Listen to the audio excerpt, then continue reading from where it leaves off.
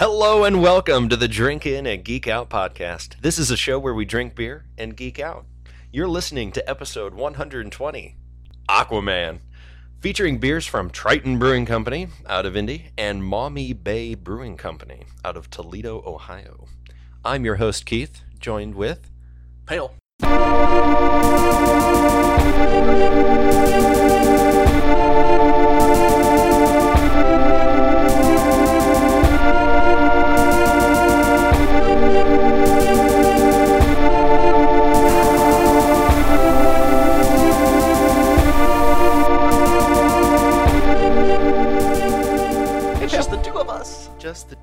Just two of us filling in while Saf moves into his new home. Don't want to jump into a 4-person podcast when we don't really need to. It's tough to get together around the holidays. We had our little holiday break not too long ago, and we came back with our best of 2018 little clip show that we threw together. That was pretty cool. Hope you enjoyed that. But it's been a while since just you and I. I think it's been since Legion. Has it not? Yeah, it has been. Well, this is cool. Yeah, I like doing like two at a time. I think Dustin and Saf have had several episodes with just them. Since now they're indie bound and we are not. Yeah. And they kind of maybe geek out a little bit harder than we do. So That's true. Have ideas kind of flow like more with them. They also beer out a lot more than we do. Beer out a lot more, yep. They're better breweries down there. There's probably triple the amount of breweries there. But anyway, that's neither here nor there. I almost called you Saf again. Pale and I, we actually, not too long ago, went to go see Aquaman, the movie. We did. And it was... Aquaman. Was it just Aquaman? Was that the title of the movie? Yeah, just Aquaman. Just Aquaman. Yep. So that was pretty exciting that we got a chance to see that. So we are going to talk about Aquaman today. Yeah, so I'll read kind of the beginning of Aquaman, like just the first history of him, where he appeared and all that. Sure. Aquaman is a superhero appearing in American comic books published by DC Comics. Created by Paul Norris and Mort Weisinger, the character debuted in More Fun Comics number 73 in November 1941. Initially a backup feature in DC's anthology titles, Aquaman later starred in several volumes of a solo comic book series. During the late 1950s and 1960s, superhero revival period known as the Silver Age, he was a founding member of the Justice League. In the 1990s, modern age, writers interpreted Aquaman's character more seriously, with storylines depicting the weight of his role as King of Atlantis. The character's original 1960s animated appearances left a lasting impression, making Aquaman widely recognized in popular culture and one of the world's most recognized superheroes. Jokes about his wholesome, weak portrayal in Super Friends and perceived feeble powers and abilities have been staples of comedy programs and stand-up routines, leading DC at several times to attempt to make the character edgier or more powerful in comic books. Modern comic book depictions have attempted to reconcile these various aspects of his public perception, casting Aquaman as a serious and brooding, saddled with an ill reputation and struggling to find his true role and purpose beyond his public side as a deposed king and fallen hero. And that's rather interesting because when you think Aquaman, everybody just immediately laughs and be like, oh, I don't want to be Aquaman. He's been a joke for so long. Because it started with that old Super Friends, like, the Hall of Justice, it was just, let me talk to the fish. Yeah, that... It's like, that's all ridiculous. He can do more than just that. But he was like super happy and just like the guy swimming in a pool or whatever. He never did anything else. Yeah. So it's kind of neat to see they're taking him to a different edge, like with this movie that we're going to be talking about today. Just kind of showing a different aspect of him. Not just I'm the almighty king and ruler, because I know you and I were talking before we started a little bit with the what was the animated that it's not Tim Burton, but the animated series like Justice League and everything else like that, that Aquaman, and he was always depicted as, this is my kingdom, and he was like so pro Atlantis, and in this movie it's completely like opposite, like I want nothing to do with Atlantis, I don't want to be your king. Right. So it's like two different aspects of this character, so it's kind of hard to decide, what is Aquaman. because, besides just the guy that can talk to fish. Did you ever see the Throne of Atlantis animated movie? It was like him. It was his story, and I think that's where they tried to fix his reputation and like make him more like edgy, like more serious. Hey, I'm just as important as the rest of the Justice League. Yeah. It was trying to like wipe away the whole like Super Friends persona. Was that one of the DC animated? It was one of the it was like one of the movies that they put out that within are the really last good? 10 years. Yeah, it was one of the ones that are really good. Ooh, I'll have to watch that one. I don't think I did. Okay, so before we jump into the movie, we'll have Keith plug our social medias, and then we'll jump into our first in-beer. While we get the next beer ready, I just wanted to remind you that you can follow us on Twitter and Instagram at DrinkInGeekOut. You can also check out our show notes and other fun stuff on our website, drinkingeekout.com. You can also email us any comments or suggestions at drinkingeekout@gmail.com. If you like what you hear, please take a second to rate, review, and subscribe on Apple Podcast, the Google Play Store, or wherever you get your podcasts. We also have a Patreon where you can get some fun bonus content. Find us there at patreon.com/drinkingeekout. And now, back to the show. All right, we're back with our in-beer, and as we said at the top of the show, we have something from Triton Brewing, which is, so perfect. Because if you look at the logo of Triton, it looks exactly literally like the Trident. First Triton that he from his mom. Exactly. Perfect. So it works out perfect. But a little disclaimer, I will say, Triton, if you do listen, it's very difficult to find your beer here in Fort Wayne. We used to be able to find it all the time, but Pale, you and I, we went to so many liquor stores here in town and could hardly find. And the last stop, I came up with this beer from Triton, which is a little bit outdated. The Barn Phantom Gose with blueberry. It is a fruit beer. You know what's awesome? A blueberry patch. Also your face. Effervescent and lightly sour with blueberry and citrus aromas and a hint of minerality. This brew is Triton Brewing's interpretation of the classic German style, updated with a modern twist. This sessionable, unfiltered blueberry wheat beer will surely make you dream of blueberry fields forever. Availability seasonal, as we said, coming in at 4% ABV and 10 IBUs. And the color that it gives, it says it's golden straw. But we can debate that here in a few minutes. Yes. Because I don't agree with that. Our own little geeky color reference. Absolutely. So, blueberry, Blue Waters, Triton, we did our best to try to find as much we can. It's really the best to make thing this we can find to fit in.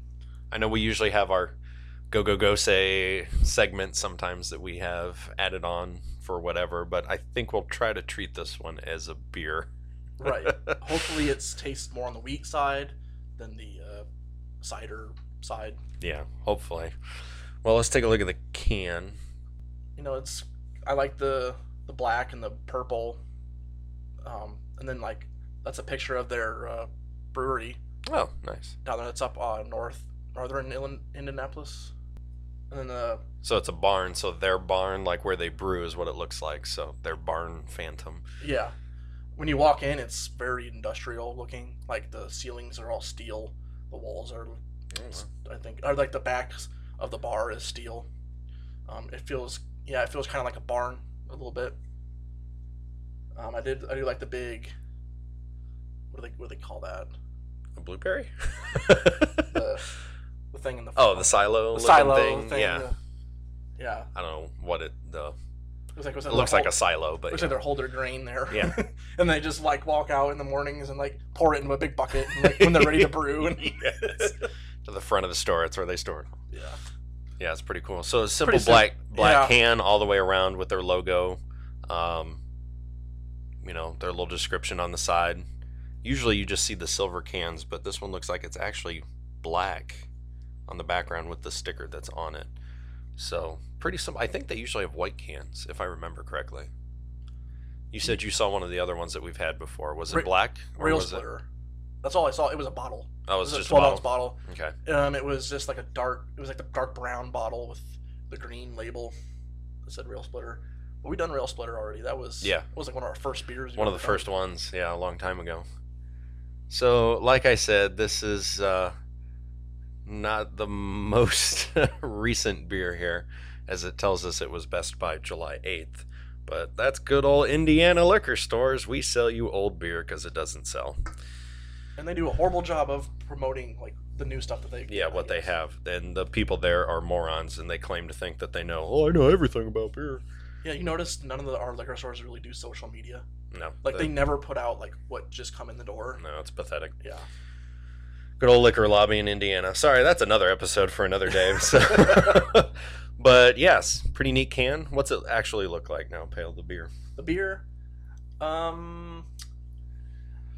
has kind of a peach. I feel like a peach color to it. I don't know, orange, peachy color.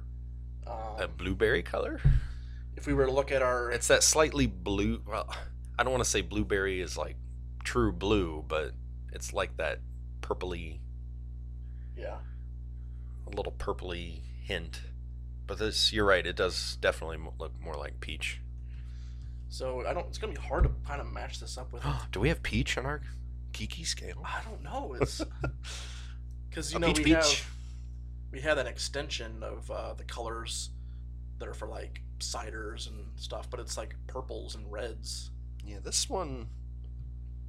Yeah, this may have to be an extension here. We should add a peach gose, Princess Peach gose.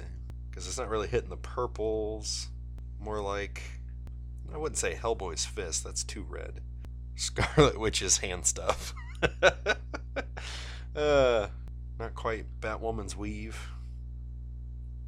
See, we don't have anything. Yeah, we don't really have much. I mean, if you look at the ale colors, like the yellows that we have on there, it's just got too much of a pink tint. There's like a pink tint to it. Like when you hold it up into the light. So it kind of throws it off. So we're going to have to add some new ones, I believe. Yeah. Let's go with Peach's Peach. Peach's Peach? Or Princess Peach. Princess Peach. Okay. So a little bit of that pink hue to it. That light peachy, pinkish. Yeah, we'll go with that. Well, how's it smell? Oh, that's wine. Yeah, that smells like a Moscato to me. You're right. Brico. Mm-hmm. No, I like the Moscato. Moscato. I feel like it's going to taste like that with... Oh, this could be a little bit more sour. Yep. Especially since July. But we'll see. Not as bad as I was expecting. No. It didn't get as bitter as I thought it was going to. There's definitely some sweetness to this. Or bitter, tart, whatever you want to call it. You don't drink it and immediately go... Mm-hmm. Like, it's so sour, I can't talk. I drank it and I was waiting for it to get like really tart and it just kind of wasn't as bad as I thought.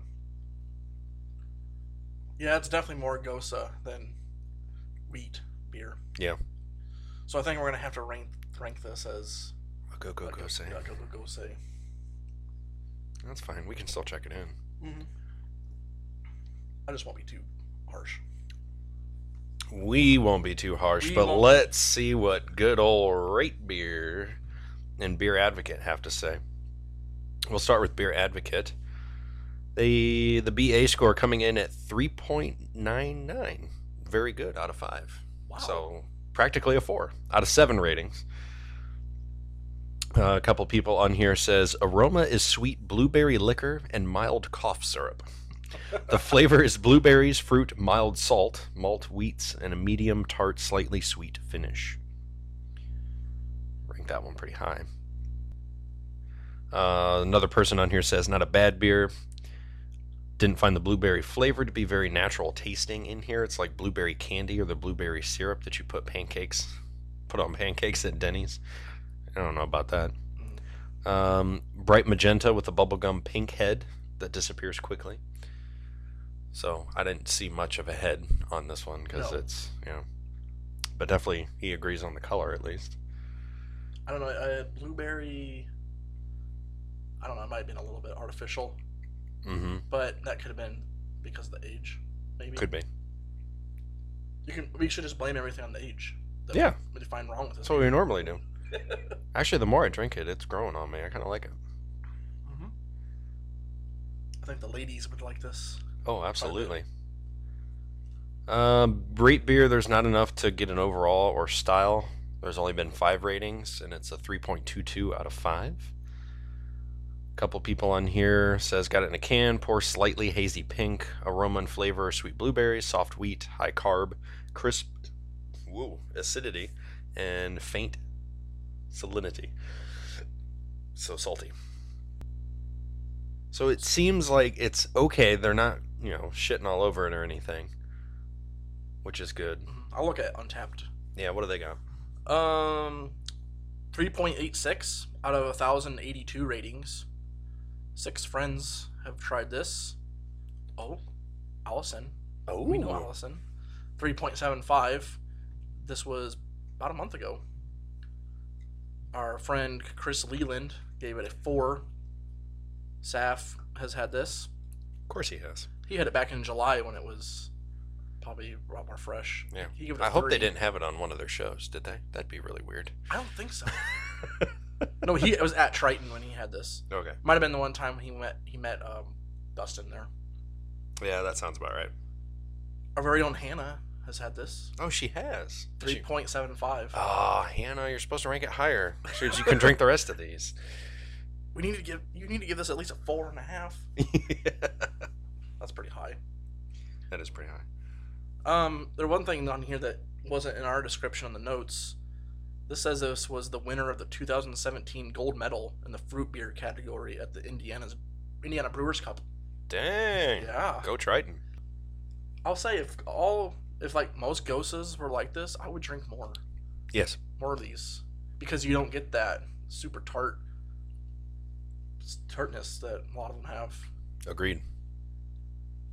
I'm thinking, because I know Bird Boy came out with his Go Gose one time. His, what was it? Gooseberry Gose. That he came out with his. And this one reminds me of his, that it wasn't like overly tart. It wasn't overly sweet. It's just kind of a good blend between the two. So it's kind of hard to say with age, since this was not refrigerated. I don't know if that will keep the flavor or not. I don't know. It's hard to say, but I kind of like it. Yeah. It's not terrible. It's like the first taste, I thought, okay, this is something I could get into. And then as I drank it, it kind of maintained that same thought for me that I could enjoy this. Like if I had a whole can of it, maybe share it with the wife, and it would, I'd like it. Yeah. Question is, how well do we like it that we can give it a ranking? So you want to do our Gosa rating first, or do you want to do Sure. both? You want to do? I don't care. However you want to do this, since we're in rare waters here. Yeah, this is still kind of new territory. The Gosa ranking. Well, I'm gonna give it a Go Gosa. You're probably gonna say the same thing. Oh yeah, same thing. We'll definitely go with this one. Yeah. As opposed to other ones that we've had. Like, I wouldn't mind sitting down. I would really want to go to Triton now and try a very fresh one right off Yes. draft. Because it says it is the seasonal that they have for spring. So we're obviously having it from last year in spring as we quickly approach spring of 2019. So, yeah, definitely. Because I still have a lot more to go in my fridge say. Well, you better go and Gosa yourself to the I'm not going to fridge. do that now. We got other beer to Oh, drink. Okay. But looking up on tap, they have several Gosas, like a Barn Phantom Gosa Citrus, Ooh. Barn Phantom Gosa with Mango, Barn Phantom Gosa with Key Lime, That'd be interesting. Gosa with Raspberry, which I do not like Your raspberries. favorite. Gosa with Pomegranate. Okay, I would like to try that. That one would be good. Yeah. At least it sounds good. I don't want to say too much. Yeah, but I believe they can all these.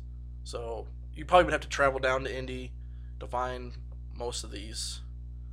Well, I don't know if maybe Triton just makes one giant delivery at the beginning of the year is what it sounds like to all like the Fort Wayne area, and then they 'Cause don't you really know- distribute. This one, and then the one that you found, Another Il one. Pacino, Yeah, the other one, which was really much older than was this. dated in kind of like the spring time. Yeah, it was their winter release from last year. So that's why it said best if drank by that. And that one had Wow. milk stout, and I cannot believe they still have that on the shelf. well, that's Fort Wayne liquor stores for Yeah. you. So So, how do we rank this out of 5 stars? Or 5 caps? I'll go first. I already ranked it. Okay. I gave it a 3.5. Okay.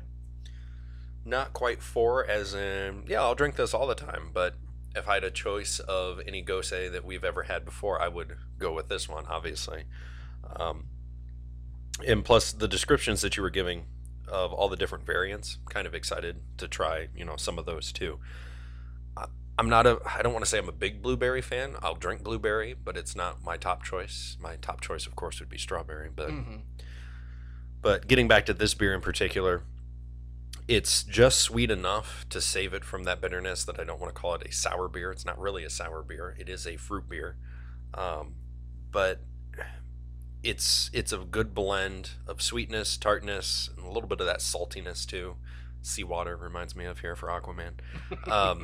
I don't know. It's a good blend, and it leaves a very interesting taste in your mouth. It really reminds me of wine, and it would be a wine that I wouldn't mind drinking. So, Yeah. 3.5. And I went ahead and did like one tick above you. I went 3.75. Nice. Just echoing pretty much everything you said. There's a nice balance between the sweetness and the sour, and then the saltwater kind of character that's inside of it. It's not overly tart.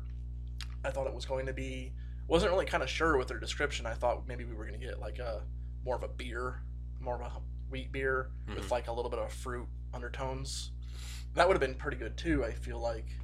But this one surprised me. If they had this like a fresh one at the store, I would really consider picking it up. I wouldn't mind trying the other variations of this. That like mango sounds good. The pomegranate sounds really good. A cherry one would be pretty good too. Ooh, that would be interesting. Yeah.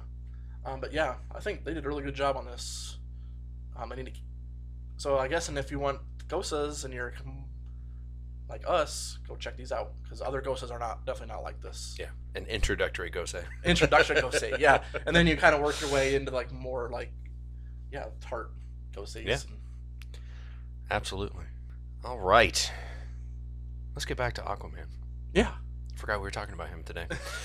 Aquaman is a 2018 American superhero film based on the DC Comics character of the same name and distributed by Warner Brothers Pictures. It is the 6th installment in the DC Extended Universe, DCEU, directed by James Wan, with a screenplay by David Leslie Johnson McGoldrick, that's a fun name, and Will Beall, from a story from Jeff Johns. Wan and Beal. It stars Jason Momoa. Am I saying that right? Yes, Momoa. Momoa as the title character with Amber Heard. Willem Dafoe. I was very shocked to see him in here. I had no idea he was in this movie. I kept thinking Green Goblin. Yep, me too. Spider-Man. Patrick Wilson, Dolph Lundgren, Yahya Abdul Mateen II, and Nicole Kidman. I thought that was her. I couldn't place her. I'm like, is that Nicole Kidman? She's changed a lot. Yeah, it's because the aging makeup. The aging the makeup. aging they did to her. They tried to That's right. Make her younger. In supporting roles. In Aquaman, Arthur Curry, the heir to the underwater kingdom of Atlantis, must step forward to lead his people against his half-brother, Orm, who seeks to unite the 7 underwater kingdoms against the surface world. I was right. Surface dwellers. Surface dwellers. That stupid surface world. Islanders. Islanders. I don't know if you want to spoil any more. Give us more what you think and how it kind of laid out. And I don't know. What'd you think, Bill? I really liked it. I thought it was a lot of fun. It was enjoyable. I thought acting was okay, good enough. There wasn't very many there was only maybe a few cringeworthy moments where ooh, but the CG wasn't very too cheesy. I didn't feel like no. I didn't feel like there was any time where I'm like, oh god, that looked really bad, like the CG on that. The action was pretty good. I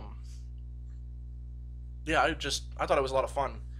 It was, I think, the DC movies with this one and Wonder Woman are heading in a much better direction, like not being so dark and gloomy and gritty and just trying to have more fun like the Marvel movies are. What'd you think? I thought it was good. I always liked these movies. It reminded me a little bit more, though, like the Wonder Woman, so it's going in the right direction. There was enough humor in here. I will say it's predictable, but then again, most of these superhero movies are. It's like, oh no, somebody has to save the day. Gee, I wonder if that'll be the title character. Um, but it's more about the journey and how to get there and the growth and how we see with this character. Um, I don't know. It's hard to compare it because usually in the Marvel universe that we see a character or they all have their own standalone movies first, and we see how that character develops. I mean, we've been introduced to Aquaman beforehand when Justice League and all the rest of these, like, oh, we already know of him, so it's not really an origin story, but it is. So we know a little, we get to know more about him instead of him just showing up and where he came from, his background, and all sorts of things. So it's kind of like done a little bit backwards, like, oh, here he is, we know what his kind of powers are, and then it takes us even further into his story. And I think that's why they were doing it that way. I don't like that they did like the Justice League and like the Batman v Superman first. I would have wished. I wish they would have done it like Marvel did it. But I think that gives them the ability to just cut out some of the backstory a little bit and just focus more on like the present and like the future of like where Aquaman is going and where the universe is going, instead of doing like a full on origin where there's like we see him like growing up and going to school and like getting picked on and all that. Oh geez, here we go again. All over again. Yeah. But then again, I feel that way with Spider-Man and Marvel. It's like, how many Spider-Mans are we on now? 4 or 5?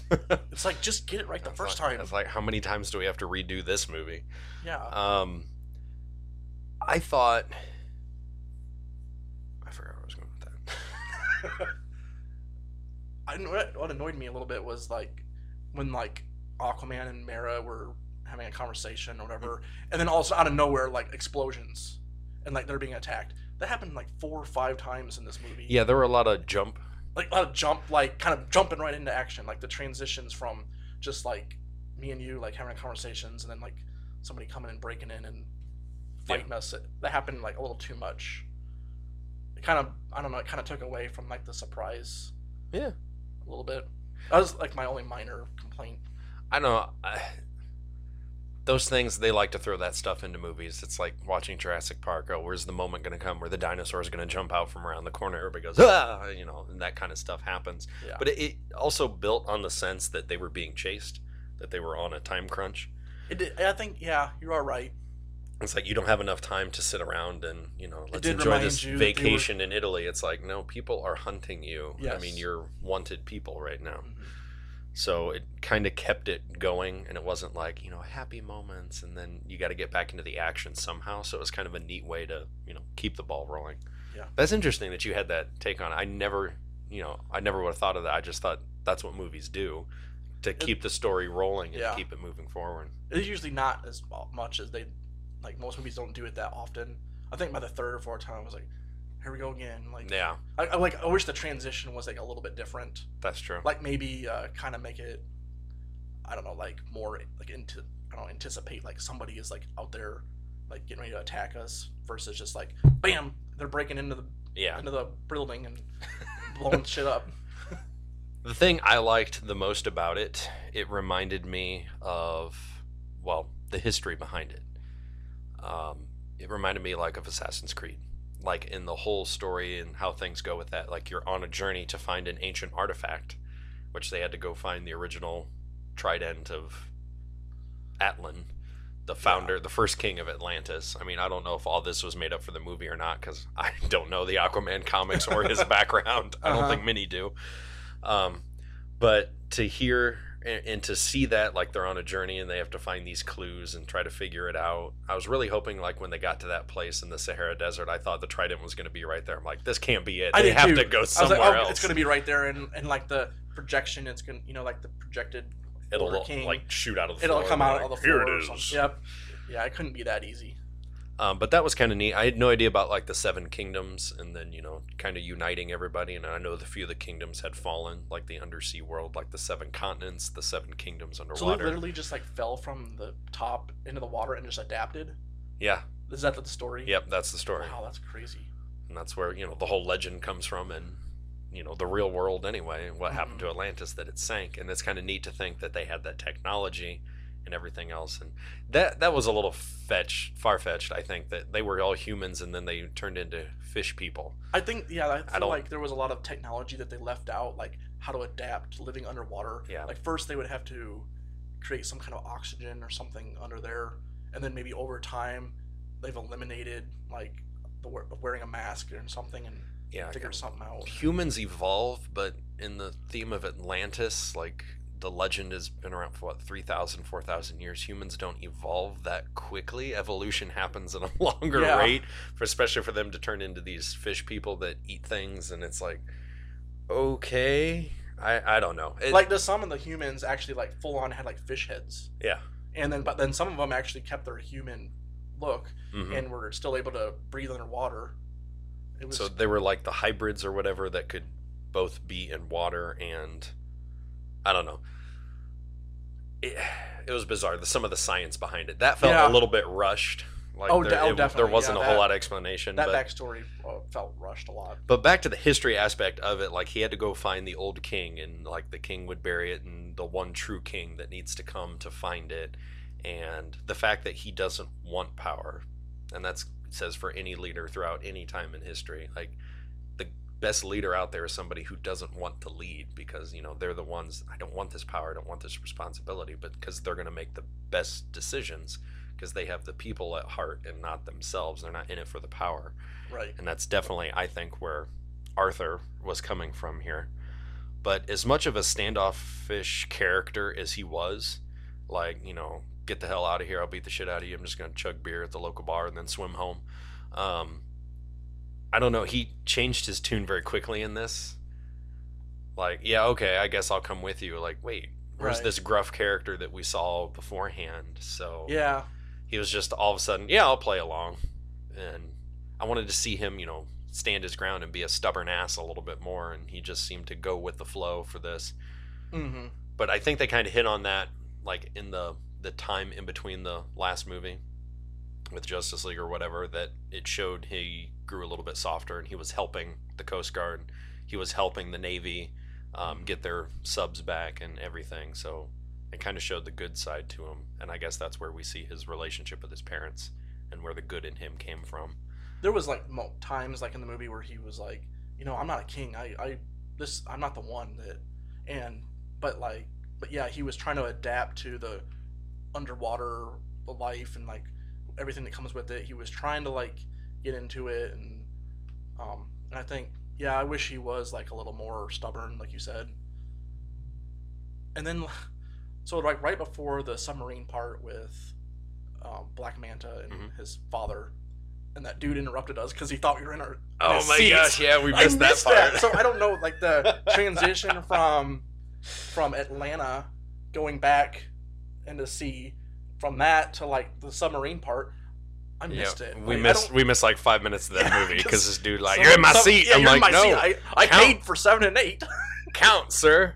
1, 2, 3, 4, 5, 6. It would help if you didn't count backwards. Yeah, he because counted one backwards. starts over here. Oh. That pissed was me pretty off. funny, and it's like that's why I don't like seeing movies after a few weeks of their release. I'm like, I'd rather go in the I had second no idea run. it was going to be that busy. Yeah, that was a pretty busy show. It's like I'd rather just be there alone. Yeah. Too many people making noise, getting up, and I mean half the people. That's what I don't understand about movies. Half the people go, they pay $10 to go see this damn thing, and they spend 30 minutes of the 2-hour movie in the concession stand and go into the bathroom.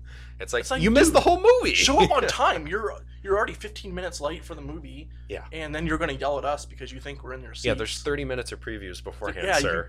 you certainly could You have a made it. 30-minute window to show up before the movie You even still starts. didn't make it. It's like, oh my gosh.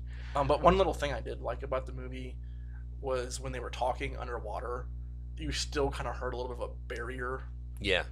It wasn't just like a straight, like me and you talking right now. Yeah. There was that little barrier that sounded like, yeah, they're submerged somewhere. So it made it more believable. Absolutely. I thought that was really cool. I thought it was neat how they had their hair, like they were actually underwater, but I don't think they were. Because, I mean, you can tell when people are underwater when they're struggling to talk. It's like whatever CGI they used on their face to overlay that over their body or somebody else's body under the water. Yeah. To see the hair move and they're still talking like they're in oxygen. That was pretty cool to see. I'd love to see the background Yeah, how they did that. I'm sure when the Blu-ray comes out, they'll have a behind-the-scenes stuff and I'm how they did thinking all like that. a lot of the actors maybe wore like caps, like over their real hair, Mm-hmm. and they had like those little dots, like Oh, on CGI'd it, hair. CGI, Yeah. and then like add the hair like flowing. Like, Yeah, it's true. I'm thinking maybe they did that. It was cool. That was cool. Let's talk about some of the characters Sure. and who played them. So the lead actor Jason Momoa played Aquaman. Arthur Curry, he's a half Atlantean, half human, and the future king of Atlantis. I thought he was pretty good. He was believable as a guy that had grown up on the, on the, what am I trying to say? Surface World. Surface world. Yeah, he was a surfacer guy. And then, yeah, I thought it was cool. He did pretty good. And then Amber Heard played Mera. She is Arthur's love interest and daughter of King Nereus. She was good. Oh, she was real good. She was real good. She forgot her shirt half the movie, so it was real nice. And I like the suit was like It's like cut just perfectly. William Dafoe played Green Goblin. Nudis Volko, who was an Atlantis counselor and Arthur's former mentor. So he was like the old guy who made a promise like to his mom that he would watch over Arthur. So he came to the surface world to help to train him and to help teach him how to swim, since he grew up on the surface world and not in Atlantis. So he was his connection in between the two worlds, so that he could, because I'm sure mom and he thought, one day he will be the rightful king to take over Atlantis. Yeah, he was kind of like Aquaman's Alfred, if we were to talk about like Batman. Sure, absolutely. Kind of a guy that just kind of took over and helped him, because he knew one day he's the rightful heir. He would be coming under sea. And Patrick Wilson played Orm Marius, the Ocean Master, Arthur's half brother and ruler of Atlantis. I thought he was really good. Oh yeah. He was like your typical bad guy. He fit, dark leader. He fit that persona. Like, I'm in it for the power. I want the command of the army. We will, a General Zod type character. Yep. We'll get into that soon. But that just all about power, and I'm the king. I'm in charge. It's our people. We're better than you. Let's go take over the rest of the world and impose our will on everyone else. And yeah, like he was not the no he was not the diplomatic approach. He was the let's gain power and take over the world. Yep. I'm not listening to anybody else. This is how we're doing it. I'm uniting these 7 kingdoms, and I'm ruling all of them. Yep. I don't know how to say this name. Yahya Abdul Mateen II, who played David Kane, Black Manta, a ruthless pirate and a high seas mercenary with a flair for creating deadly technological innovations. I really thought I was going to ask your thoughts on this, because I don't know the original story of Black Manta, but I thought he was a fallen Atlantean that was trying to always fight Aquaman for the throne. I don't know. But really. They turned him into, he was human. He was just a pirate, a mercenary that was taking, the Navy's technology and had the ability, because he can't breathe underwater. Yeah. So I was curious to see how they brought Black Manta into this. I should have looked up on Black Manta's backstory. I do know like the whole costume design was like almost to a T of like what he is in the comics. Yeah, it looked pretty accurate. It was awesome. Like the size of the helmet pretty much stayed the same. It was massive. He made a smaller helmet, and he goes, I think I'm gonna need a bigger helmet. Yeah, because it just blew the. That's neat how they had to explain it. Be like, why does he have this goofy looking helmet on? Because like the power inside of like the helmet just couldn't handle the small, the head size helmet that he had first. And then Nicole Kidman played Atlanta, Queen of Atlantis, and mother of Arthur and Orm. I didn't really like her, the aging CG they did with her. Really, it was funky. Yeah, like I said, it looked like Nicole. I'm like, is that Nicole Kidman? I can't tell. Yeah, it's like just leave her the same. Maybe do some touch up, like legit makeup, to cut some of the wrinkles out, But I don't know, they went a little overboard with the CG on that. A little bit. I liked her role in the movie though. It was an interesting connection without, spoiling anything, but it was an interesting connection between the surface world and Atlantis, and how that came to be, and how Aquaman, of course, came to be. So it was pretty cool to see that. Yeah, I like that. That he's half surface dweller, half Atlantean. All right, so should we move into our out beer? I think so. I think we've talked Quite a length of the movie. A long length about the movie. So after our out beer, we'll definitely wrap this movie up and talk about. I didn't see you put it in the notes, but we'll talk about how well it's doing overseas and worldwide. Oh yeah, we after that, yeah. But first, here's a word from the Hopped Up Network. Pacific Beer Chat brings together a collective of West Coast beer bloggers sharing our opinions on events, issues, and well-crafted brews. We hope you will check out the podcast at pacificbeerchat.com and the Pacific Beer Chat on social media and podcast apps, including Instagram, Twitter, Facebook, iTunes, Apple Podcasts, Google Play Music, and Stitcher. The music is by Conundrum. Welcome to Pacific Beer Chat. All right, we're back with our out beer. And our out beer this time is a donation from our longtime listener / supporter, Hannah. Biggest supporter. Our biggest supporter, as we should say. Our only supporter. Probably one of 5 supporters. Oh, that's true. Yeah, our most frequent supporter. We'll go with that. Okay, that she works. frequently donates beer to our podcast all the time. This is from Maumee Bay Brewing Company in Toledo, Ohio, from one of the breweries over there. She brought back a couple bottles of this. This is the Total Eclipse Breakfast Stout.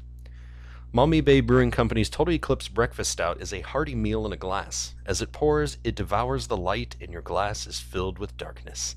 This massive beer, brewed with espresso beans from the Flying Rhino in Toledo, Ohio, oatmeal, and lactose, offers a rich and complex taste that begs to be savored. With a smooth carbonation and luscious roasted malt flavor, you will fade to black as you slowly sip this finely crafted brew. We recommend serving at 45 to 50 degrees in your favorite snifter. It's nothing but total bliss from Maumee Bay Brewing Company. And apparently rated 96 on Beer Advocate. Hey, spoiler alert! You're jumping ahead. Well, that was in their description. I was just reading what I copied off the entire You were net. just so excited. So this one comes in at 9.1% ABV and 31 IBUs. And I did throw on here, they do have different variations of this, as a lot of companies do, like with Dragon's Milk and everything else. They just started adding all sorts of random crap to it. They have a bourbon barrel aged Total Eclipse, a bourbon barrel aged with vanilla beans, cacao nibs, and coffee beans, and a bourbon barrel aged Total Eclipse Mole, which I would imagine that mole sauce, which is, I don't want to say it's like chocolatey, but I know it's more like a Mexican cacao or something along those lines. Oh, okay. Yeah, I think that's what that would be. They put it in coffee, like Starbucks uses it quite a bit. Yeah, there you go. Something along those lines. Kinda I don't know. gives a They little they didn't give much of a It description gives a of little it. bit of spice to the beer. The vanilla beans and cacao nibs and coffee beans sound pretty good. Yeah, any of those would sound Yeah. good. But before we get to the variant, we got to try the original. Oh, So let's drink the original. do we have the first. original? I think that's what we're drinking Oh, right now. that's what Yes. you poured in here. No, that's what it is. Sweet. So if we look, it comes in glass bottles here. A very simple label, does not go all the way around. And it looks like Toledo, I'm assuming, in the background. It's a nice little bridge over the bay, hence the Aquaman reference here. Maumee Bay. There's a big water tank. You see like all Water this- tower, Water yeah. tower, yeah, in the background. It's very professional looking, Yeah. doesn't it? It's just that's like Yeah, it almost looks like it came from a bigger company. So I don't really know. I don't have much history on these guys. I probably should have looked them up a little bit more. Maybe I can find something here. Established in the 1995, the Maumee Bay Brewing Company operates out of the historic Oliver House, creating delightfully drinkable ales, lagers, porter stouts, and the like. Though potentially best known for brewing Toledo's own Buckeye beer, Maumee Bay Brewing Company is always concocting new surprises in the brewhouse across the street from the main complex. Our brewers thrive on the history that is ever present in the warehouse district, while still incorporating innovative ideas to craft well-balanced recipes and produce all of your favorite brews. It's also home to the Brew Pub, Rockwell's Steakhouse, Rockwell's Lounge, Cafe, Sports Bar, blah, blah, blah. So, pretty big place in Toledo, apparently. Hmm. So been around since 95. Wow. So kind of So- like Mad Anthony. Yeah, 'cause their Toledo's labels Mad Anthony. are pretty professional. They've been around. Or Sun King, like those Yeah. two have been around forever. So they've had enough time to get this right and to find a company to really make some. They were around before craft Neat beer bottles. became cool. Yep. Where it was like straight to the point. Just you had your like wheat beers and your IPAs and your dark ones, and that's about it. So it's pretty neat. A little background there. Mm-hmm. All right, back to the bottle. The one thing we didn't say on here, there's that paper plate, and that was the way that you look at the eclipse when you hold up a little viewing device. Oh, So as right. the sunlight comes through, so it shows on the paper plate. Sorry, I'm getting all sciencey and teachery on you. So you can actually see the eclipse that comes through without burning your retinas Oh, I as didn't you know you look could into do the eye. that. Yeah, you can hold it up, and that's what usually, to show school kids don't look up at the sun. When Mhm. I was in second grade, I remember doing that. The teachers would hold something up on paper plates and be like, "Here's what it looks like. Quickly go inside. Don't look up." What? My eyes.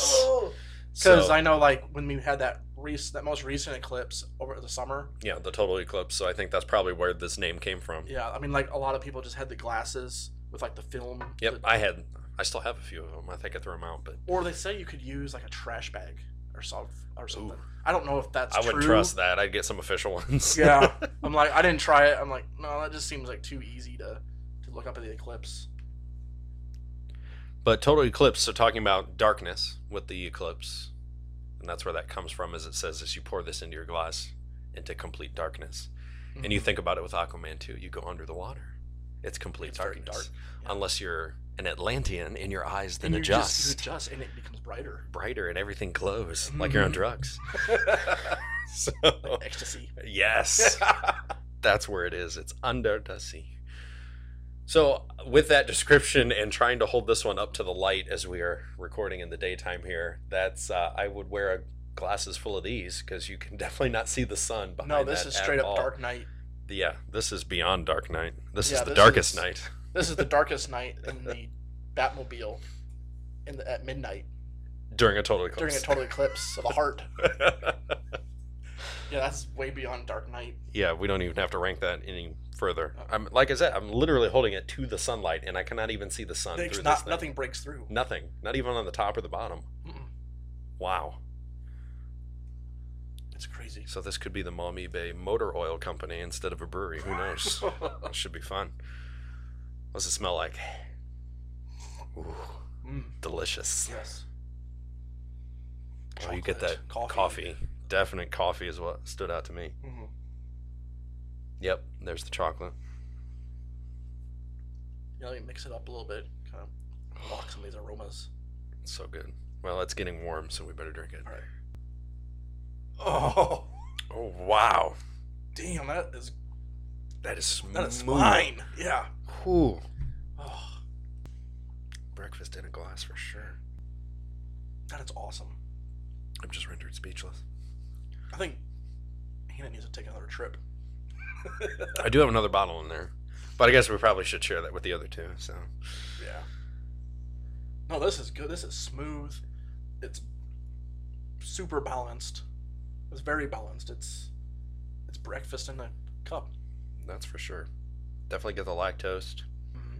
A little bit bitter on the end, more bitter than I was expecting. The chocolatey, the coffee. It's probably coming from the coffee grounds. That's where you get most of that bitterness when they The really coffee throw in grounds. the coffee in there. It's just after a while, just on the back end, on the back part of your throat. It's just that real bitter taste. It's not as boozy as I thought it was going to be. Mm-mm. That 9% is so hidden. There's a little bit of a burn that I'm picking up. Okay. It's not terrible, but there's a little bit there. Espresso beans, that may be the difference. So being the espresso versus just plain coffee. Mm-hmm. I guess as you swallow it down the throat, you can feel that a little bit, that burn a little Mhm. bit. But like as it's in my mouth, it's not. It's very light. It's doesn't feel like a 9.1%. No. What you got on the Rate beer. Rate beer and Well, they were correct. As I looked it up, they are an overall 96, a 62 style. And out of 76 rankings, a 3.71 out of 5. So a lot lower, even though Rate Beer gave it pretty high. Their description, it says, this is our breakfast in a glass, brewed with copious amounts of oats, with lactose, coffee, and vanilla beans. The pour is opaque dark brown to black with thin tan head. Nose mineral chocolate, roast coffee, light earthy. Taste milk chocolate, mineral coffee, light red fruit. A little thinner mouthfeel than expected. I thought it was pretty thick, but... Licorice coffee aroma is what this dude says. Guys, they're tasting dark fruit that's added. Are you getting any dark fruit? Not really. It's really hard.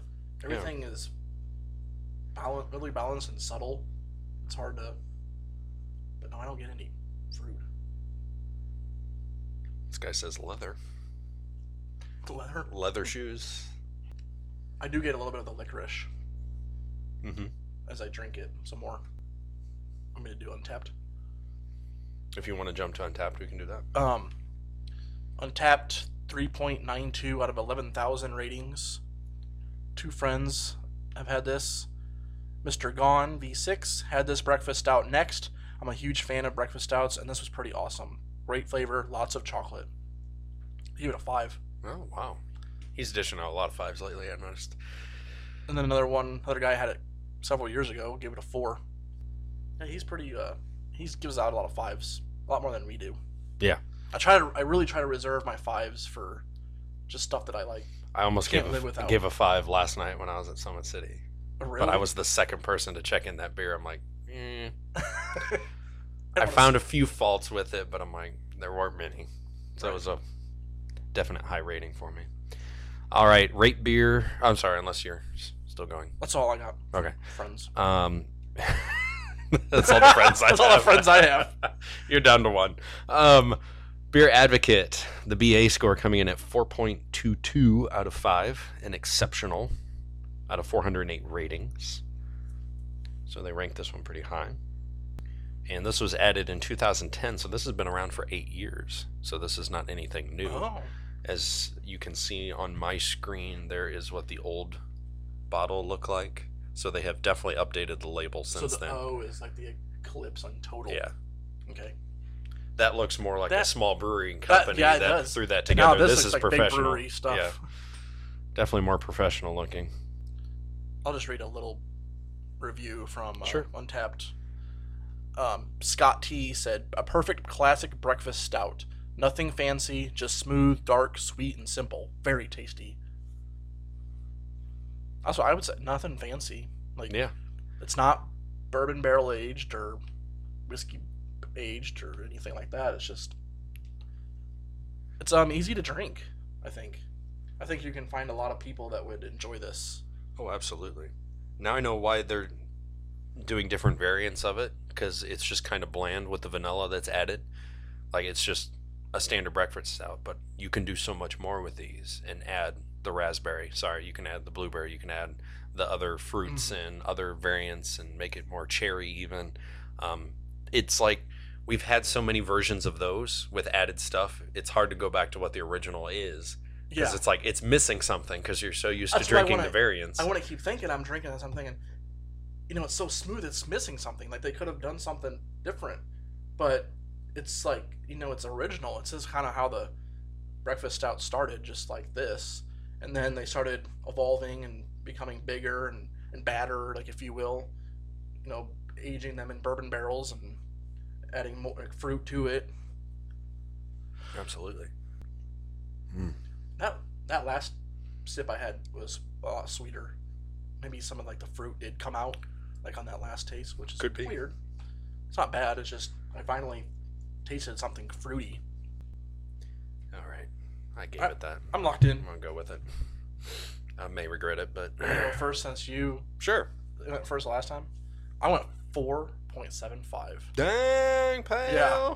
Like, this is right up my alley here because I'm not a big bourbon fan. I mean, I could care less if this was barrel aged. And I don't love whiskey. I mean, I probably prefer whiskey over bourbon. Mhm. That's why that Big Bad Baptist is, I'm wanting to go get it. But yeah, I thought this was just real simple. Probably one of the original recipes for these breakfast stouts. Super smooth. very well balanced with the chocolate, coffee, the espresso beans was kind of a nice treat.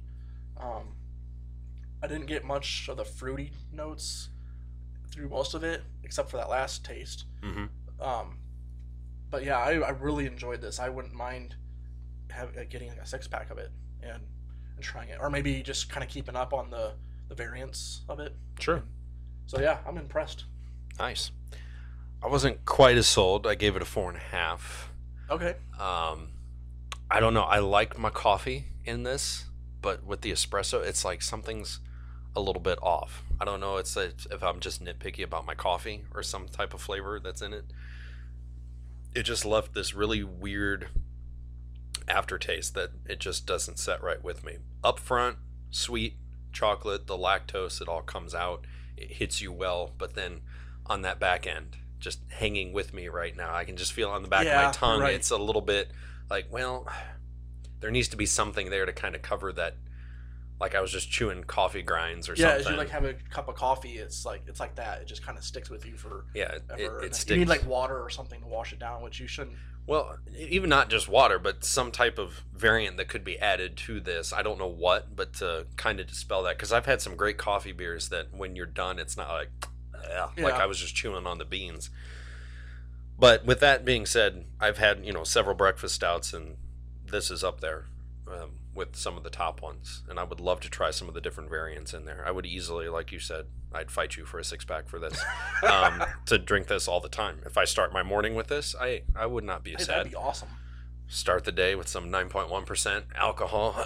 Yeah, that would be awesome. Just throw in like 3 ounces of it and just throw it back. With your morning coffee, it'd be great. Yeah. A little shot of this in the bagel, morning. maybe. Yeah, there you go. With a bagel.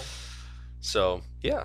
Overall, it's great beer. Definitely check it out. Thank you, Hannah, for your donation for this. Yes, thank you very much. Now you have to go back and get more. Yes, absolutely. See what you've done. All right, let's get back to Aquaman. Let's wrap this up. Yeah, let's wrap it up.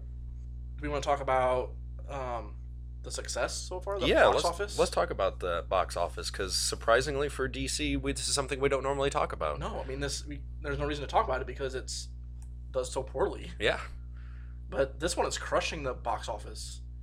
As of January 5th, we're at 238 million domestically and 623.5 million internationally, giving it a 861.8 million box office number for worldwide.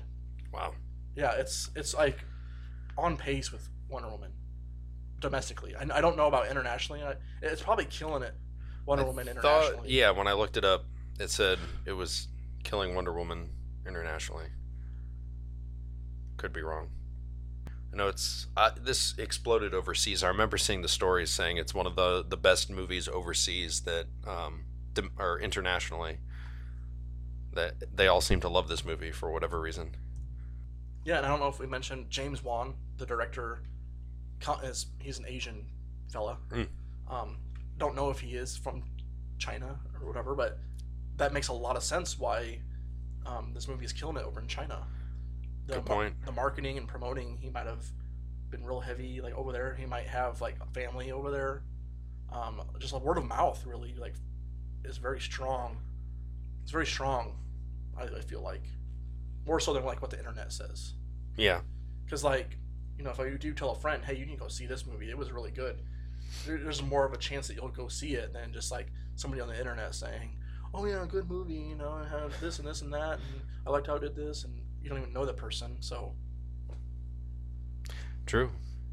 Officially passed Wonder Woman at the worldwide box office, becoming the second highest grossing film in the DCEU when not accounting for inflation.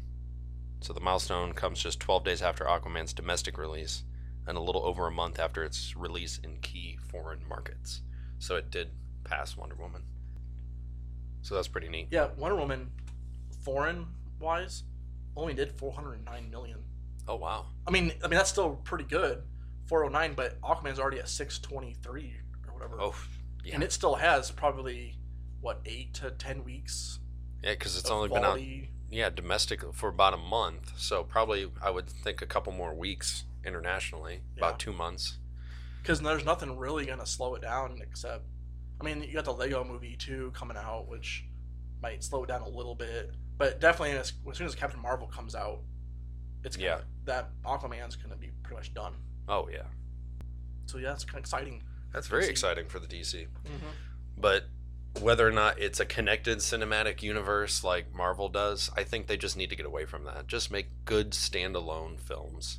And if somebody wants to find a way to tie them all together, then tie them all together. But they tried to tie them all together first before setting the origin stories, and it didn't seem to work. Right. So this one did, though. Yeah, so you want to jump into like some speculation a little bit, and then we'll look at some Easter eggs. Sure, works for me. So yeah, like you said, I think they just need to stick to standalone solo movies for now. Just kind of do it one movie at a time, and then maybe like if they're feeling like, okay, we got the formula right, we know what we're doing, we know how we want these movies to be, then they can maybe start making connections down the road. But right now, I think they just need to stick to like, just make it a solid standalone first. Don't worry about anything else going on in the universe. You don't need to plan 12 movies in advance with the different phases. I mean, we have enough of that with Marvel. Just make some good standalone films first. Get your money up, and then try to tie it together. Because I know they have a lot to recoup from, like Suicide Squad and Batman v Superman. Yeah. Like they spent so freaking much money on Batman vs Superman. They didn't even. I don't think they crossed $1 billion on that movie. It's like quit trying to make things so dark. And I mean, Marvel does it good. And like their first dark movie they came out with, Infinity War, with like, you know, the dark overtones and everything. I mean, they did it well, and there was still humor added to that. It has to be a good mix and just not the same depressive movie state over and over again. Yeah, it doesn't have to be Dark Knight like when Christopher Nolan did it. Like it only worked for Batman because that's Batman. That's Batman. That's like that's his world. It's like dark and brooding and depressing. Like his parents were shot in front of him, and it just kind of carried through his whole life. Yep. So it kind of works with Batman, but these other characters, they don't need to be like that. And they started to with this one, with Aquaman, like made him more brooding and whatnot, and just kind of standoffish. But yeah, I don't know. He turned a little bit bubbly. Snyder, he just towards the end. Know what's going on. Like, yeah, I don't. He just stuck in his own ways. I'm glad it worked once. It'll work again. No, people are sick of it. I'm glad he's not doing the movies anymore. Yeah. Like he's completely out of DC. Good. Yeah. For everyone's sake. Yeah. All right, what are some Easter eggs you found in there, Pale? Ooh, Easter eggs. So, I pulled up a little article from ScreenRant.com. 25 things you completely missed in Aquaman. Oh, I missed so many things. I know. But I'm not going to go through all these because a lot of them don't really... They're stupid. Yeah, they don't make a connection with us. Number 25, the Trident call over the opening credits. The effects of depicting the studio title cards in a different underwater setting, complete with the sounds of water to match the camera's movements, is a nice touch to help take audiences into a superhero realm they've never dreamed of. But even better is the sound effect that is laid over the entire sequence, sounding like an unseen sonar ping constantly thrumming. Oh, I missed that. Audiences won't recognize that it's actually the sound of King Atlantean's pulsing trident, quite literally calling Aquaman home to his rightful throne from the very first seconds of this movie's opening. Didn't miss that. Oh, the Mother Box. This was number 24. I completely missed this. Considering how it was received by critics and fans, many comic buffs expected to see the events and existence of the Justice League movie completely ignored in Aquaman's solo follow-up. But when appealing to Arthur's sense of heroism, Mera does allude to his battle with Steppenwolf. She did mention Steppenwolf like one time in the movie as they were getting into the truck. Oh, okay. However, the best Atlantean Easter egg comes courtesy of Arthur's mother, Queen Atlanta. It isn't spoken, but fans will want to observe her craft creation on the sofa table in her lighthouse home. The box isn't a perfect copy of the Atlantean mother box, but the designs and accents are obvious enough to confirm Atlanta was familiar with the relic decades before Steppenwolf returned to claim it. So I guess in that scene, like when they were in the lighthouse in the beginning, there was a box like on the table, the coffee table, Yeah. that looked like a mother box. Huh. Yeah, I didn't even recognize that. I thought maybe it was just like a decor or something that like the guy had. Number 23, Orm's Man of Steel callback. So basically, what they're saying here is, in Man of Steel, there was a scene where Aquaman was on the oil rig, and it was on fire, and he was trying to save everybody, and he gets like thrown into the water, and there's whales, like two big like blue whales, like floating like by him. They're saying that Aquaman sent those as like comfort and like to just oversee like the situation, make sure Superman's okay. Huh. That's what some fans are saying. Interesting. And that's kind of weird because like I don't even think Aquaman was like in the works back then. That was 2013 when that came out. But that's what they're saying. They're saying Aquaman sent those whales just to overlook Superman. Huh. Yeah. That's pretty cool. Number 22, a tease of Green Lantern in the DCEU. I guess in here there was. I'll jump ahead a little bit. Dr. Stephen Shin has plenty of newspaper clippings lining the walls of his workspace, spreading the reports of a mystery Aquaman across the globe. But ignore the headlines and notice that one of the newspapers is the Daily News for Coast City, home of Hal Jordan. We won't hold our breath, but seeing Coast City added into the DCU is a thrill no matter what. I don't know if it means much. Yeah. I mean, maybe they leave the possibilities open. Like I said, it's not like it's going to, but it's there if need be. Yeah, just leave it, put it there if need be. You never know. Green Lantern might show up. Number 21, Khal Drogo's wrappings. The Game of Thrones fans will appreciate this. You. Me. And whoever is listening out there. As Mera is wrapping him up, he wraps his wrists and like his body after he was attacked, I think in like Sicily, like that whole scene. And it kind of was like a throwback to when he played Khal Drogo in Game of Thrones season 1. He was king of the Dothraki. It was just a little tribe. It was like an Indian tribe in that whole world. So I think the Game of Thrones fans will like that. I guess there was an Annabelle doll, like somewhere. Oh, that's creepy. Yeah. Aquaman's pet octopus on drums. Did you see the octopus playing the drums? No, I didn't. Like a lot of reviews I listened to and a couple podcasts, they were like, that was so fucking awesome. Octopus playing drums.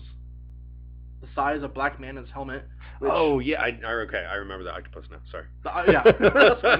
I'm like, I got to go through the movie in my mind again. It was right before the Ring of Fire. Okay. Yeah.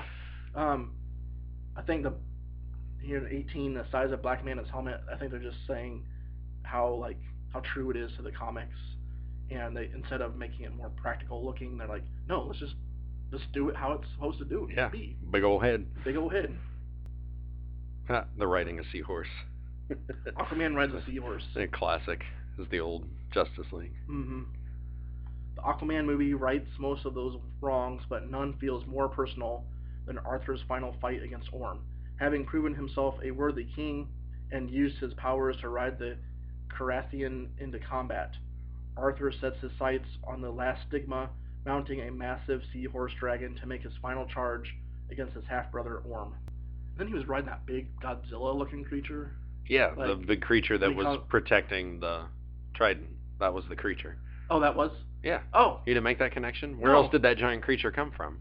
I thought that was just a part of another, No, that was the mythical creature kingdom. that they said he does exist, or this creature does exist, and it's protecting the trident. And then that's why he goes, "You can hear me?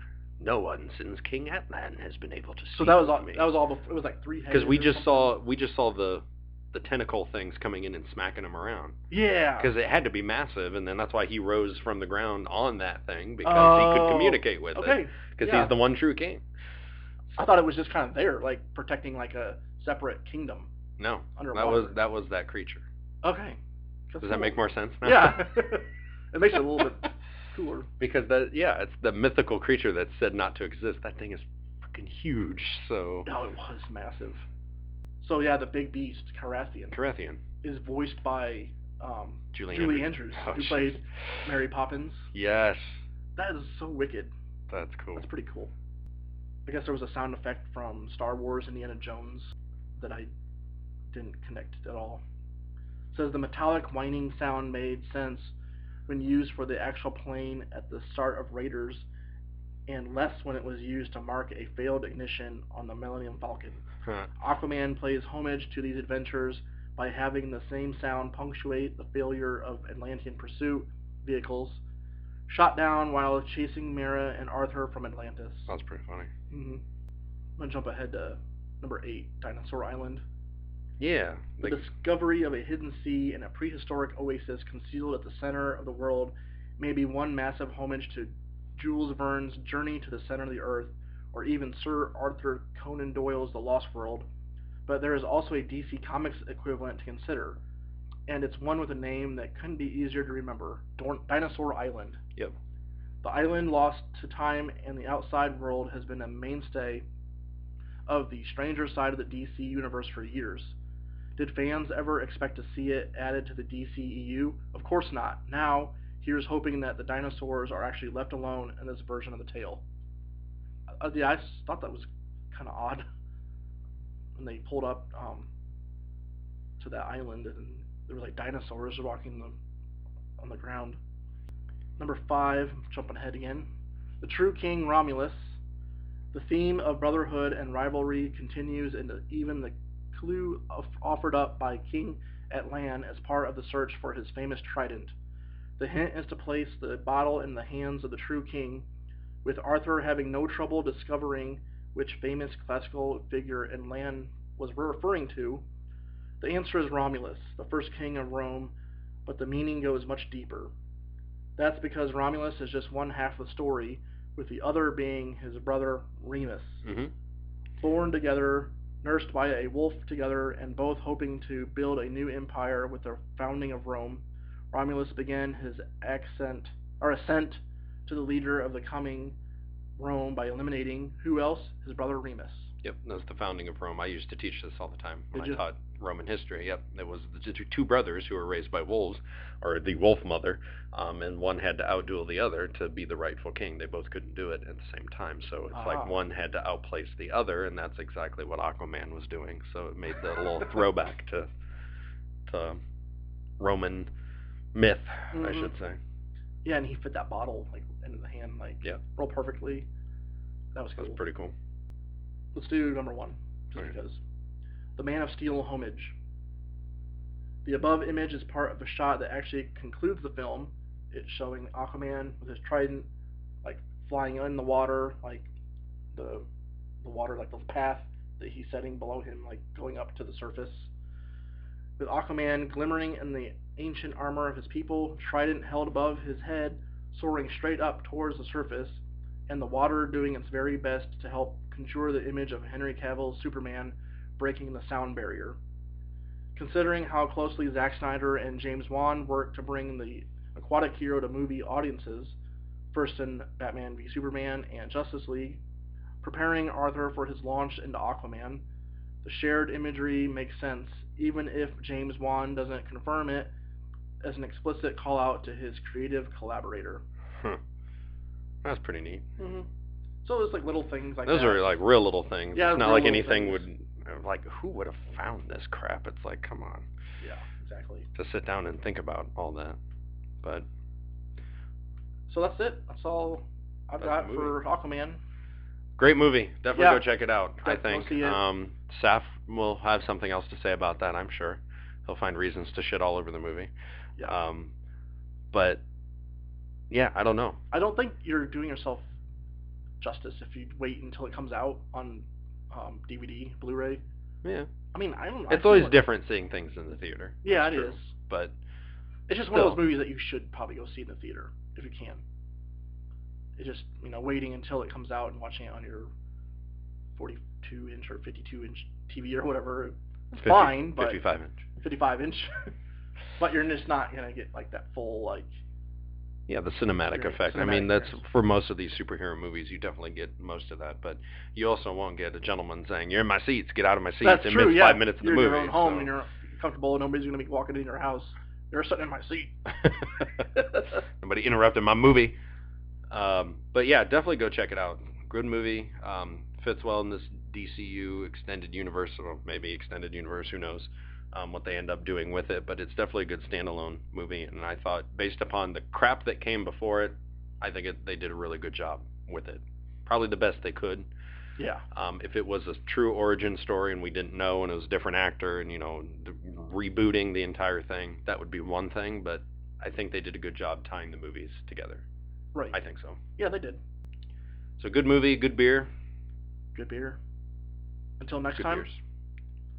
Drink up and geek out. Proud member of the Hopped Up Network.